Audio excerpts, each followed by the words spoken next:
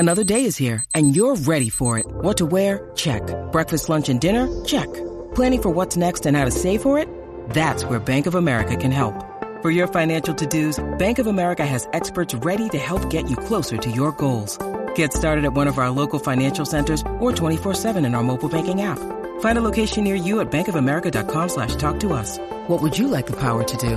Mobile banking requires downloading the app and is only available for select devices. Message and data rates may apply. Bank of America N.A., member FDIC. Michiana's sports leader, 96.1 FM WSBT, presents the Irish Illustrated Hour, featuring the writers from IrishIllustrated.com, Tim Priester and Tim O'Malley, plus WSBT Radio's Sean Stiers. It's time to talk Notre Dame athletics on the Irish Illustrated Hour.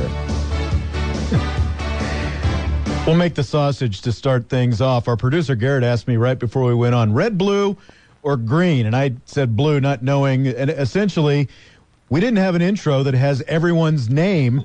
And this is the first time that all three guys from Irish Illustrated are here. Pete Sampson, of course, he's been on his world tour and getting suntanned and all that kind of stuff, but he's back along with Tim Priester and Tim O'Malley. Great to have all you guys in here tonight, guys. Thank you. Crowded house tonight. I appreciate the introduction. Apparently I needed it. No problem. And a few weeks. Yeah, that's right. It has.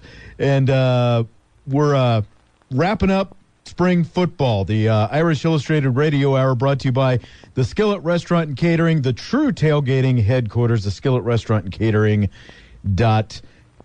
And this is the last show of the spring. What's in the works? We're not exactly sure, but we're working on more down the road anyway. So we've had a good run this spring and hopefully looking forward to more coming up in the very near future with these guys. It's a good thing we had a 9-week spring practice. Worked out fine if everybody had more shows. We really got to work it, right? Stretch it out, the whole thing. So that's Tim O'Malley, Pete Sampson. You heard from Tim Priester sitting alongside as well. You will hear Testing, from. one, That's right. You'll hear 3, from 4. very shortly. Well, let's just jump right into it, guys, because we got a lot to get to here in this hour. So spring football began back in early March, took a week off for spring break, kind of like O'Malley said, started 9 weeks ago, and then came back fast and furious, concluded over the weekend with the blue-gold game. So to start off with, Brian Kelly, he kind of talked a good game during spring practice. So do you think that all that stuff that we've been hearing about now is going to stick?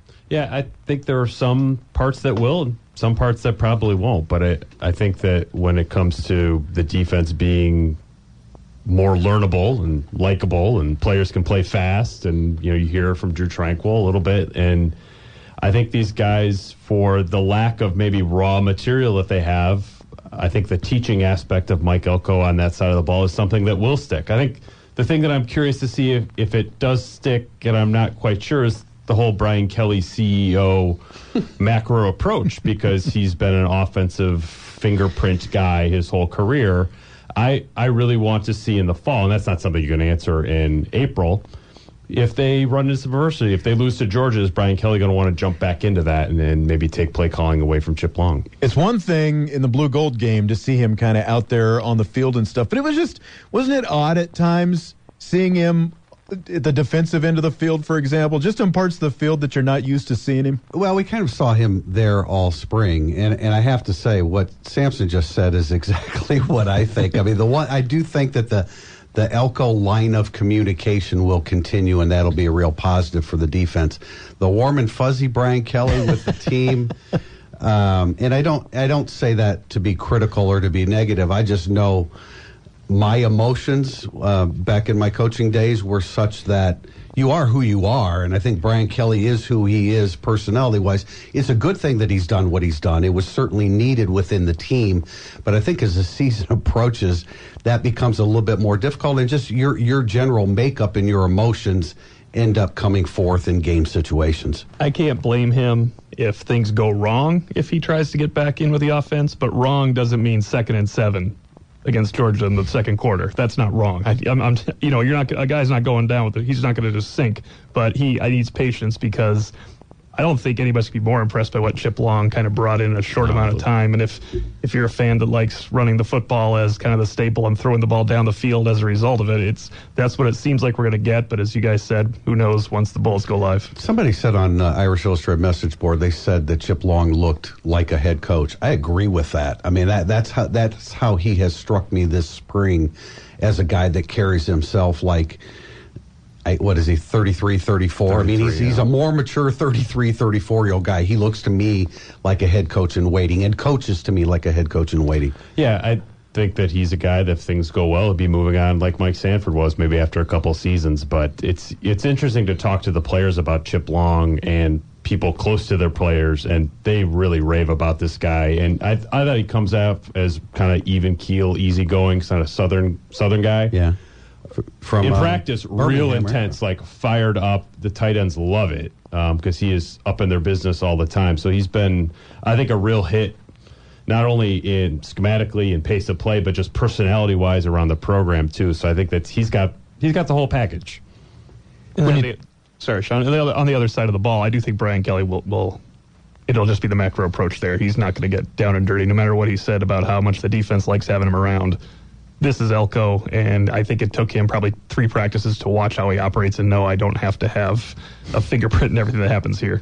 Yeah, I mean, he spent, 4 months learning Mike Elko's system? How long has Mike Elko spent learning Mike Elko's system? When you talk about warm and fuzzy, though, Priester, I mean, we saw at the last open practice before the Blue Gold game, but Brian Kelly was anything but warm and fuzzy, and Harry Hiestand, for that matter, that day, too. But he doesn't have to be warm and fuzzy. No, and that probably isn't the right term. He's just more involved in everything that they're doing. But, right. But at the end of the day, he's the guy that has to put his foot down, and he will, obviously. But I don't think that's going to be an uncomfortable adjustment or change. I just don't think that he can stand by that personality throughout the process.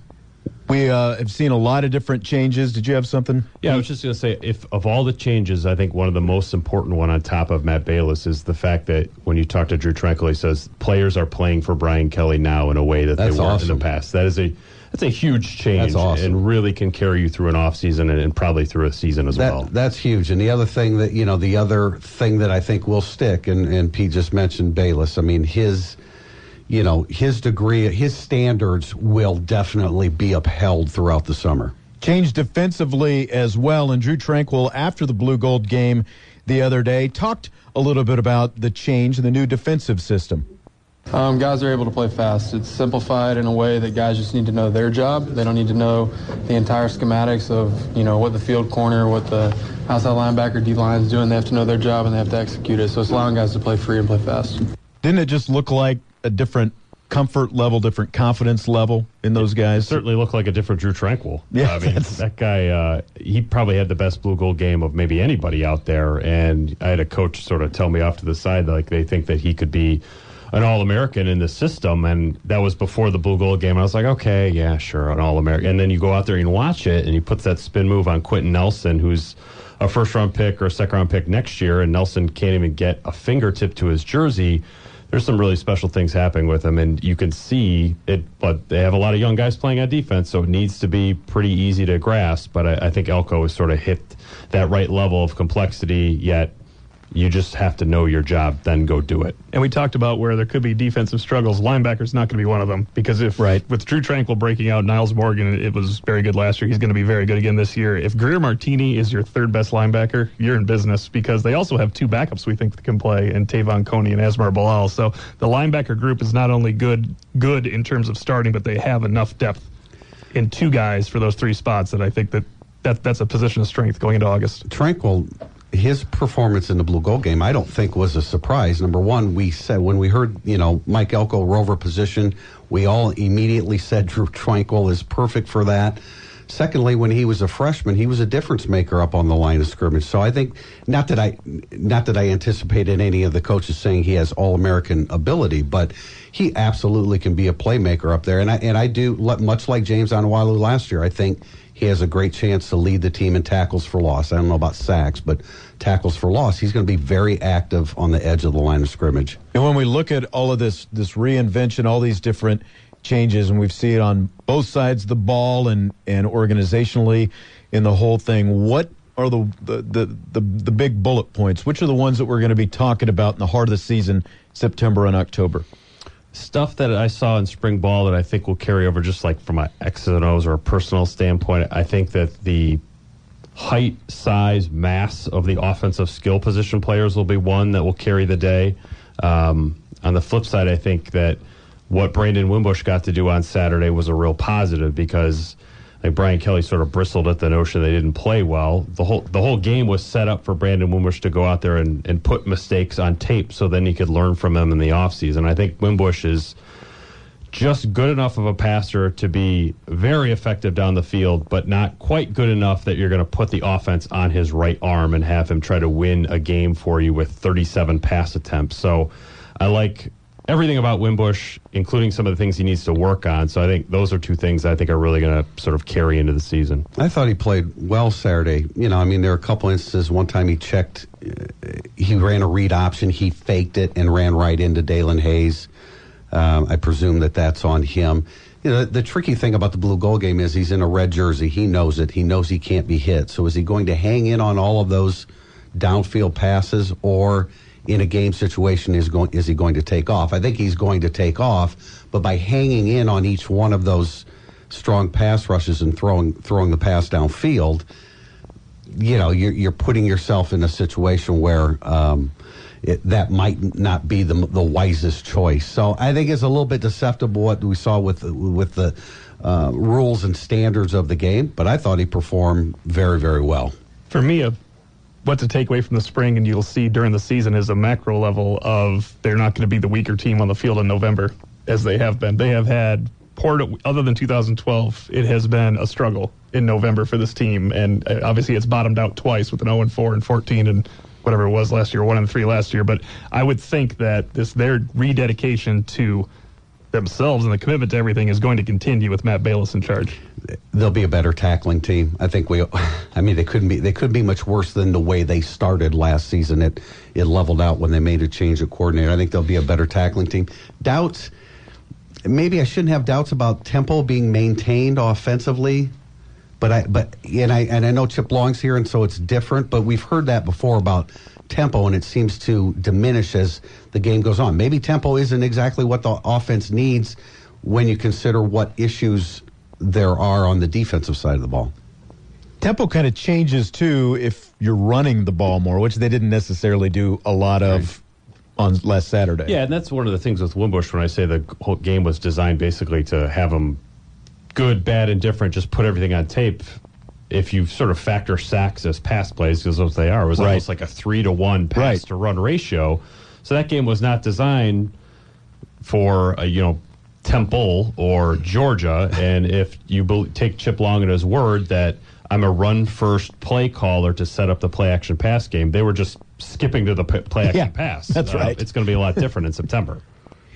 I think the run-first play caller is when we circle back to what will Brian Kelly stay even-keeled when things are going wrong. That's when you find out. If they can't run the ball, are they throwing it 90% of the time, or are they just throwing it 60% of the time in a game situation? Right.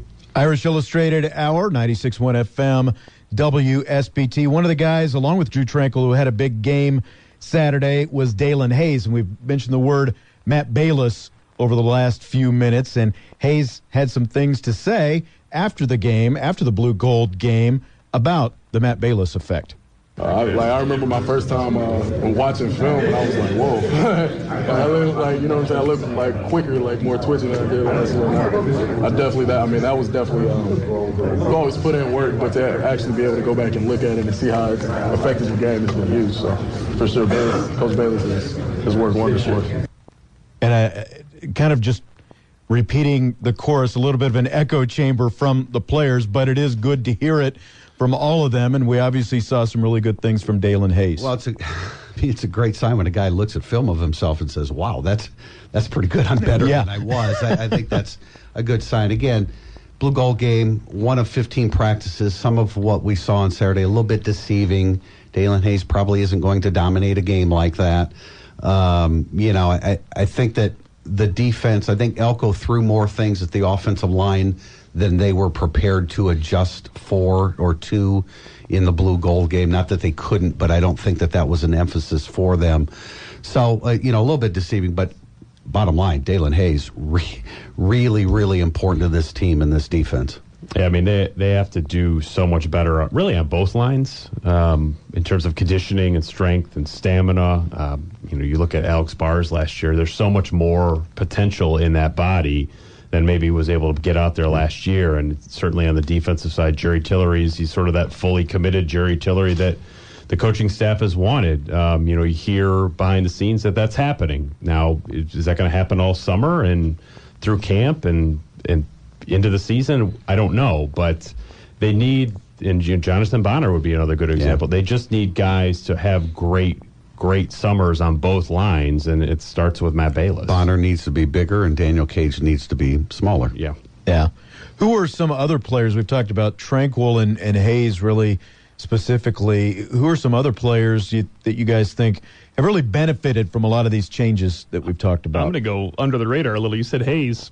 Jay Hayes has had a very good spring, and the three of us have been kind of wondering why he couldn't find some slice of playing time the last 2 years. I think, it's hard for a kid to put it all together off the field, but last year, it's puzzling that Jay Hayes wasn't on the field more as everything was going wrong. Jay Hayes he's always looked like a football player. He looks like he's ready to have a solid season, and he's a senior. He should be. He has 2 years left, but this would be a time for him to break out. I know that's not a guy you immediately think of, but he just kept getting better all spring. Yeah, there's no question. That's a guy in a great interview, too, so a big bonus for us in the media. Yeah, guys who I think benefited from the system, Alize Mack is going to benefit a ton. I think he would have played regardless of who the offensive coordinator was, but to play as a second tight end with Chase Claypool and Miles Boykin potentially, and Durham Smythe, somebody who just sort of does everything well, maybe not your prototypical NFL future tight end, but that's just a lot of size to put out there. And Alize Jones as the second tight end, in theory, the defense is trying to match size for size there. That may work to their disadvantage, and I think Alize Mack is going to probably take advantage of that quite a bit. Nick Wisher probably, benefits greatly from Chip Long's offense because there are two tight ends on the field frequently. So, instead of it being, just Smith with Mack, although Mack is, it's funny still call him Mack. We just started saying it Saturday. Mack will line up like a whiteout. So I think there's more room for Wisher. Nobody's benefited more from a coordinator change than Nick Coleman, because Nick Coleman was going to be buried at cornerback, and all of a sudden he was starting safety all spring. That might be good. That might be good. Still, it's finding a role for a guy. Yeah. But you. I mean, it's new life for the kid. It's great for him. He was a, at best, third string corner. Right. And there's 5 guys. They have, speaking of which, there's a position of strength, cornerback. But with Sean Crawford announcing this week that he is fully healthy, I mean, that's far. His recuperative powers are out of this world for a guy that's tearing his Achilles, tearing his ACL, getting back on the field. Yeah, as Todd Light predicted to me on National Signing, it was like he said, you or I would be out for 2 years. Well, we saw just like no problem, and we saw Tranquill bounce back from 2 of them. Yep. I think being a smaller athlete helps certainly. We saw Jerron Jones go through the Liz Frank foot injury, and that took forever. Maybe that's part Jerron Jones. Maybe it's because he's 320 pounds. But it seems like the smaller the better. And modern medicine. I mean, guys are bouncing back from ACLs. You don't hear Achilles too much, but guys are certainly bouncing back from ACLs quicker. When you look at Jerry Tillery, and when we talk about the Matt Balis effect and all of that stuff, do you still look at him as a guy who has, I don't know if upside is the right word, but still just a ways to go, can still get to a lot higher level? Yeah, if you want to say it's upside or ceiling or whatever, there's a big gap between Jerry Tillery today and where Jerry Tillery could be down the road. And Notre Dame needs the could be Jerry Tillery this fall, because you watched him run around. I've been a fan of Tillery since high school. I saw him at some combines and camps, and he just has a flexibility that 6'6" guys don't have. And so if he locks in and can be aggressive in the sort of Jerry Tillery that we saw against Michigan State, that would be an example of a game that he played really well. Great. but Notre Dame needs Michigan State Jerry Tillery for about 8 or 9 weekends. You mentioned the word gap. There's also a gap between Jerry Tillery's talent level and the rest of the defensive tackles, and he needs to be the difference maker there, because then everybody else, if they reach solid, helps out Jerry Tillery if he can be way more than that. Well, they need him. There's no doubt about it, but I mean, I'm just a doubter until I see it. It's not a matter of physical capabilities. He has great length. He has everything that he needs athletically. It's, commitment, desire to be great as a football player. I haven't seen that yet. Real quick, before we have to take our first break, biggest concern each of you guys have on the offensive side of the ball? Right tackle for me. Thought Tommy Kramer struggled a little bit. I mean, I guess probably all three of our answers, because the rest of the offense looks great. So we're not alone. We're all thinking the same thing. Definitely all three of our answers. So really, that's pretty much sort of the glaring thing to come out of Saturday anyway, right? Depth everywhere else, right? I mean, we walked a couple weeks ago. We probably all thought Ian Book could win you a game if Wimbush gets hurt in the second quarter. Now I think he could win you a game or two if he had to start and they game plan for him. So I think they have depth at every other position. I'm not sure, because I just did a story today rating the positions and looking at depth.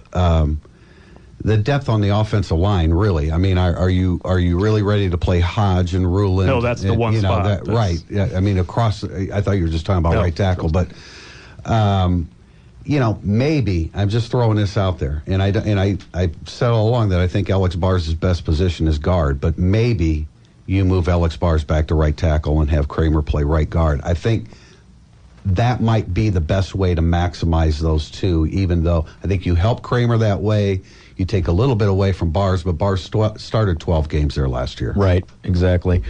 All right, so it is 7:27. When we return, some interesting MVP awards that the Irish Illustrated guys are going to hand out, including the Brady Quinn MVP.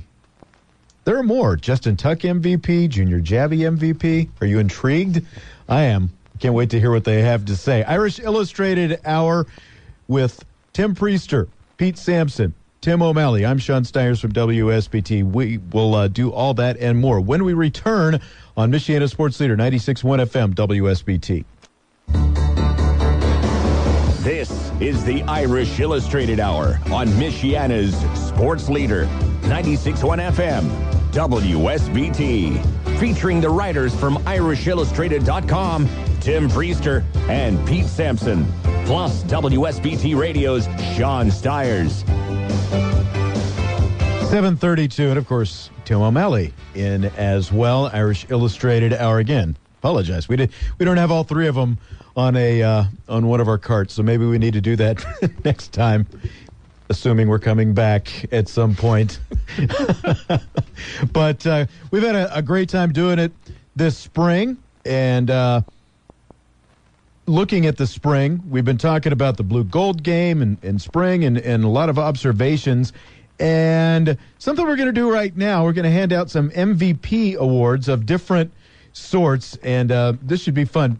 Pete, is this your brainchild? Sure, yeah. I'll utter. So the first one is the Brady Quinn MVP, and that's a MVP that might actually be an MVP during the season, because I think Brady Quinn may have won multiple MVPs of the Blue Gold game, and those seem to be somewhat prophetic. Good designator. Yeah. So Priester, why don't you lead us off on that one?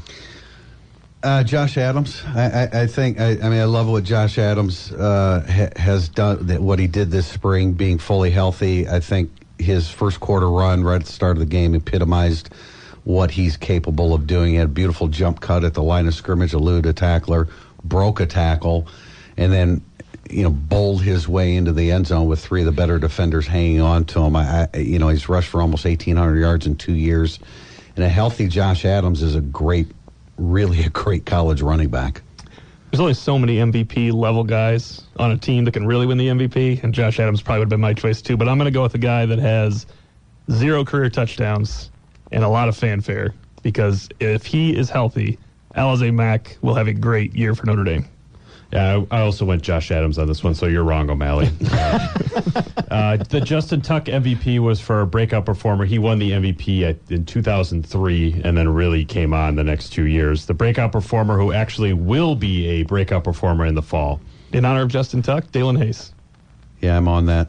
Yeah, I'm on that. Maybe because they need it as much as anything. Yeah, well, and plus of what you saw on Saturday, because you're certainly encouraged. Let's hear real quick, since you brought up Dalen Hayes, and I thought that might come up here. Let's hear from him about facing Mike McGlinchey in practice this spring. Here's what he had to say after the Blue Gold game. It makes me better. It makes me better every day, and I love it. I love competing with a guy because, you know what I'm saying, you go and do that with a guy in practice every day. When the game scenario comes, it's like second nature. It's second nature is really just like you can do this in practice, and you can definitely do this in whatever.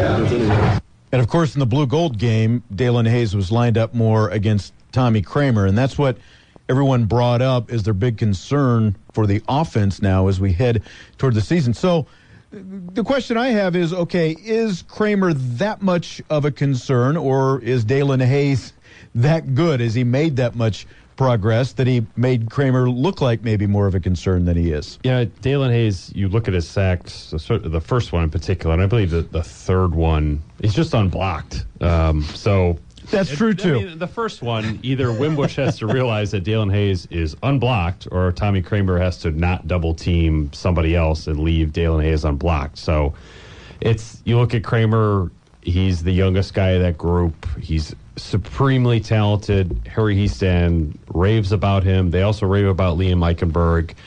But we're going to measure them against Mustapher and Bars and Nelson and McGlinchey. So, of course, the guy who hasn't played any football at all is going to look like a bit of a weak link there because he's got the most room to grow. But I do agree with what Priester said, that if you flip Bars and Kramer, are you maybe better off for this season, even if they're both really right guards? Yeah, I think you might maximize that situation best.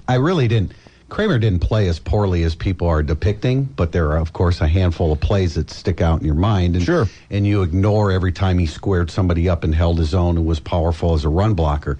He is a good run blocker. He's a powerful run blocker, which is why I think he's more of a guard. But the same is true of Bars. But there's a lot to work with there. I mean, the kid hasn't played it down. He has 4 years of eligibility, as does Eichenberg. So there's great promise with those two young guys. Let's move on to the Junior Jabby MVP, the spring performance that we'll forget about once the season starts. Yeah, maybe this season and every other season beyond it, unfortunately. This was a tough one. I kind of went with Sam Kohler just because he's a walk-on. He's a walk-on kicker, and when Justin Yoon returns, we probably will be talking a lot about Sam Kohler, but I thought he had an excellent spring. I don't see where the opportunity is for him to do anything moving forward, but full credit to him he had a good opportunity in Notre Dame Stadium. Priester wrote this on our website, he came in, looked good, looked comfortable. So, Sam Kohler, props to you. I didn't think of him. I was looking offense and defense. But here's a guy that comes in walks into Notre Dame Stadium, 20,000 people there, goes 5 for 5 on extra points, hits a 42 and 46-yard field goal. I mean, that's some guts coming in there and performing like that. And we saw glimpses of him earlier in the spring, and he performed then too. So you don't know if Justin Yoon will be healthy in the fall. You don't know whether Jonathan Dorr will be ready to come in and kick as a freshman. They may need Sam Kohler. He's not my pick, but for the Junior Jabby, I had a difficult time with this, and I don't have an exact comparison because I think Dexter Williams is going to be a good football player, but he led in rushing. He looked really, really good. We've seen flashes of him before, but in the first 2 years, and I realized he was an underclassman, but in the first 2 years he didn't really stand out. So I guess that would be my fit for this so-called award. I go along those lines, too. A guy I think will be fine, but not leading the team in receiving. I think with Equimini St. Brown and Alizé Mack and Chase Claypool on the team and Chris Fink and Kevin Steverson, that Miles Boykin isn't going to be 5, 6, 7 catches all the time. I think he's a really good player. I think he could be the most improved player, but there's a lot of good receivers on this team, so I don't think you'll get that from him. And Sam Kohler will make us eat our words with a game-winning field goal at some point. I think if he gets on the field goal, there's injuries at Notre Dame. Yeah, there's injuries in this world. All right, the next one is the Harrison Smith MVP Award. If you remember, hopefully you don't, but he won the MVP in the 2008 Blue Gold game, which I think at what point he moved to linebacker. So this is for the player who looked really good. We're probably not going to hear a whole lot from the season, but you think actually could be outstanding long haul, just not this season. I like Troy Pride all spring, and I liked Asmar Bilal all spring, and I don't think either one of them could win a starting job this year. So that's where I go on that note. There's some lower roster guys, but I think these two will eventually start at their positions and be very good football players. Yeah, I think those are good picks. I'm going to say Chase Claypool because we all love Claypool, what he brings physically, his competitiveness, whether it's on coverage teams or at receiver. But, O'Malley, if you're saying that Boykin will have a hard time matching, his performance, Claypool's he's just going to have a difficult time getting all the reps that he needs in order to improve, especially with two tight ends on the field. Isaiah Robertson was my guy. That's a good pick, I think he's going to be very good long haul, and we won't really hear from him this year or maybe even the year after that because of the guys in front of him. So it's of the four lead safeties, just physically, just standing there in a jersey and pads, I think he looks the most impressive. Well, first of all, he's long. I mean, he's got a great body for safety. But we've seen, again, we don't like to express opinions just based upon the blue gold game. Throughout the whole spring, and we saw Isaiah Robertson. He's physical. He's aggressive. Not everybody's going to come into their first blue gold game and be aggressive. Some people are tentative. He was not. I think we might see something from him this year down the line. Because I think there's just a danger at safety this year. That honorable mention Ade Ogundeji though for this award, because I felt like he also looked good. Like that something might happen there in 2019 or late 2018, but probably not 2017. But full credit to the kid. I mean, he's put on a lot of good weight and looks like you want a defensive end to look. I mean, if you just lined up Dalen Hayes, Julian Okwara, and Ade Ogundeji, they would all look comparable. You wouldn't see 5-star, 4-star, and 3-star. So, full credit to that kid. Last of the MVPs, this is a tough one. The Deshaun Kaiser MVP, because if you remember from his blue gold game performance 2 years ago, he was awful. And then turned out to be a complete revelation and saved the 2015 season. I think he finished like 1 of 3 and took 2 sacks or something like that. A guy that transferred like a week later. Right. So the guy who really, really struggled on Saturday, but I'm not saying he needs to be a borderline first-round pick in 2 years. We'll lower the bar from that, but somebody you think could be borderline great. Why don't you start to set the record here? I struggled with this one because there wasn't any performance that jumped out of a guy who really struggled and then I think could be outstanding. So, this is going to ruffle Priester's feathers, but I'm going to go Tyler Newsome. Because he struggled, but I think he's got a chance to be a great punter. Tyler Newsome's a great talent. I just wish he would realize that all the time. My choice is Jalen Elliott, and he didn't necessarily struggle all spring, but there's been a question. There certainly was a question all spring about the safeties, and I think Elliott is a guy. I mean, I like what he did on Saturday. I thought he was aggressive and physical at the line of scrimmage. This is a guy, what I keep hearing in my head is Todd Light talking about Jalen Elliott before he got there and about his commitment to football and what a student of the game he was and what he brought to the field physically. I think Jalen Elliott, maybe this is more hope than what we've actually seen. Although we did say that he would win the battle with him and Devin Studstill at the one safety spot, and he did. I think there's some long-term potential there. I think Liam Eichenberg didn't have a great blue gold game, and I think he'll have a 3-year starting career and be a very good player at Notre Dame, but maybe didn't have a great day on Saturday. You had the best pick there, O'Malley. Thanks. That makes up for my LSA Mac pick. Yeah. Real quickly, we've talked about a lot about both sides of the ball, and I asked you guys your biggest concern on the offensive side of the ball. So flip it back to the defensive side of the ball, because you addressed some of that right there. Your biggest defensive concern that you have? Safety by far. I mean, well, no, not by far, because interior defensive line needs some work, but I like what Jerry Tillery can be. Safety, I feel like they just have a ton of development that needs to happen. Tackling, read and recognition, and I don't see, as Brian Kelly, I think, said in spring practice, nobody who is 6'3", 215 who runs a 4.5 is walking through that door. These are the guys they have: Studstill, Elliott, Fertitta, Coleman, Robertson, Ashton White is back there. Like they have some guys that you just don't really know what they're going to be long haul. So safety just nudges out interior defensive line for me. Robertson fits those dimensions, though, right? 6'3". Maybe he's probably not 215. But I mean, but the point's taken that he's a guy that can be a player. Sean, we've talked about this all spring. I mean, you want to be strong up the middle. They are strong up the middle at linebacker, but too many question marks at defensive tackle / nose tackle and safety. I'd probably give the nod to safety now at the end of spring, just because defensive tackle has a guy that could be very, very good this year. It does have considerable playing experience. They have one other guy in Daniel Cage that could be very solid this year. So, I'm concerned about the backups, but I still think that we keep talking about Isaiah Robertson. It's bad that the guy you're hoping can win a job is an early enrollee freshman as opposed to a 3-year Jerry Tillery senior Cage. That was the story last year too. I mean, it was early enrollee Devin Studstill. So yeah, it seems like they're sort of unfortunately repeating a vicious cycle there of playing too young at the back end of the defense. 7:45. You may or may not know this, but the NFL draft happens to be tomorrow night. We've talked a lot about DeShone Kizer. Everyone's talked a lot about DeShone Kizer. We'll talk about him with the first round tomorrow, but got guys like Jerron Jones and Isaac Rochelle who could hear their names called over this weekend as well. We'll talk about that when the Irish Illustrated Hour continues next on Michiana Sports Leader 96.1 FM WSBT. This is the Irish Illustrated Hour on Michiana's Sports Leader, 96.1 FM, WSBT. Featuring the writers from IrishIllustrated.com, Pete Sampson and Tim O'Malley. Plus WSBT Radio's Sean Stiers. Equal time, Tim Priester got left out that time. We get ready to wind down the show. NFL draft coming up tomorrow night, and Priester was just telling me during the break, obviously DeShone Kizer is the big one we've been talking about, but you've got a story getting ready to go up draft-related for tomorrow. Yeah, we do all our NFL stuff with Greg Gabriel. Some people may recognize that name, a near 3-decade NFL director of college scouting with the Bears, with the Giants.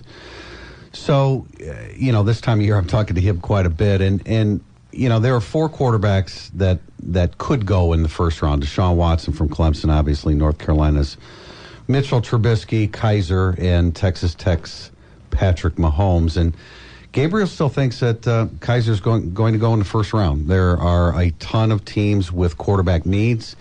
There are numerous teams with older quarterbacks.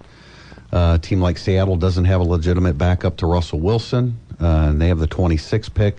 So there are opportunities there, and we've seen many, many times before in NFL drafts. One quarterback goes off the board, and there they go. It's like a fantasy football or fantasy baseball draft. A position goes, and you start to run with it. And Gabriel still believes that at the end of the day, Kizer is the best prospect of this group. He thinks he has the best long-term ability. I've looked at these other quarterbacks. I think Patrick Mahomes is a very interesting prospect, but I tend to agree with that. And if he doesn't go late first round, I'm sure he'll get snapped up early second round. His comments about, Tom Brady, Cam Newton, I don't know that necessarily does him any good, but I also don't think that's going to dissuade someone from picking him in the first round. And does a parallel deal with Michael Jordan really just to let's go crazy here. Got Cam Newton, Tom Brady, and Michael Jordan. When we were at Pro Day, saw Todd Haley, quarterback's coach. I believe he's the OC for Pittsburgh Steelers. They picked 30th. Right. To me, that would make sense. I mean, DeShone Kizer looks like a Pittsburgh Steelers quarterback. He would go to a place where he doesn't need to play right away, and he'd sit behind Ben Roethlisberger, who's got a few years left. And I think his body type, the way he goes about his business, would fit there, and it would be a good fit for him developmentally, because I think we've quickly gone from the DeShone Kizer who thinks at the NFL Combine I should be starting on day one to give it a couple years and see how things shake out. And so then Pittsburgh on Saturday he's talking about aspiring to be like Tom Brady and Cam Newton, which of course is what he should have said in the first place. And words are blown out of proportion. At the end of the day, I mean, DeShone Kizer can say and think whatever he thinks of himself. He's now a professional football player. The only question I have about Pittsburgh, and I agree, like from DeShone Kizer's standpoint, I think Pittsburgh and Arizona would be two of the most ideal situations that he could have. But when I look at Pittsburgh and even Arizona, if it's the first round, you've got these guys who are saying, okay,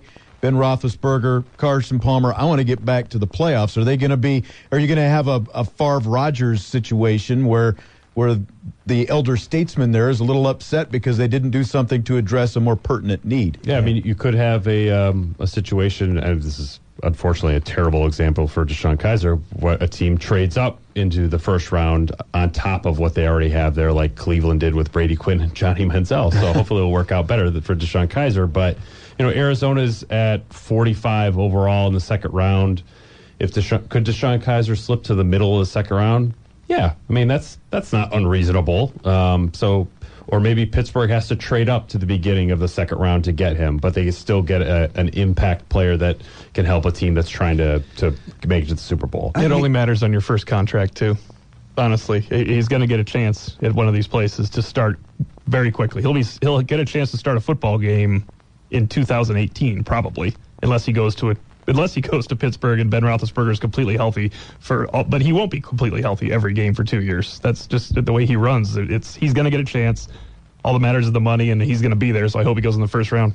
Jerron Jones, Isaac Rochelle, a couple defensive linemen out there as well. How comfortable do we feel about where they might end up? Isaac Rochelle played well at the Senior Bowl. Not a big playmaker, not a guy that necessarily ran real well when he was tested. Probably has to be in a 3-4 defense, which is, 17, 18 or so NFL teams. I know 5th, 6th round, the Bears know him well. They were the staff at the Senior Bowl, so they know him well. They have a pick in the fifth round. Is that a little bit early for Isaac Rochelle? I'm not really sure. I thought going into last year's draft, man, I had guys pegged. This is really, really difficult with Kizer, with Rochelle. Maybe as high as 5th round. Chicago Gabriel actually said 3rd, maybe 4th. But I think that might be a little high for Rochelle. He might have done that last year, 4th or 5th round. Rochelle, had he come out on the heels of 2015 with a really good year alongside Sheldon Day. Yeah, it's no question. I think you look at Rochelle. Ian Williams went undrafted, and I thought Ian Williams had a similarly productive but not spectacular college career. I mean, it doesn't mean Isaac Rochelle can't make it in the NFL. He did get hurt, though. Ian Williams missed the end of his senior year with an injury, so that probably knocked him out of it because he was a productive guy. Real quick, we got to get into this break, but I'll just go around real quick. Kizer in the first round, yes or no? Yes. No. I say yes. All right. So we've got a tie. We're going to go to break. When we come back, we'll wrap things up. Irish Illustrated Hour on 96.1 FM WSBT. This is the Irish Illustrated Hour on Michiana's sports leader, 96.1 FM WSBT. Featuring the writers from IrishIllustrated.com, Tim Priester and Pete Sampson. Plus WSBT Radio's Sean Stiers.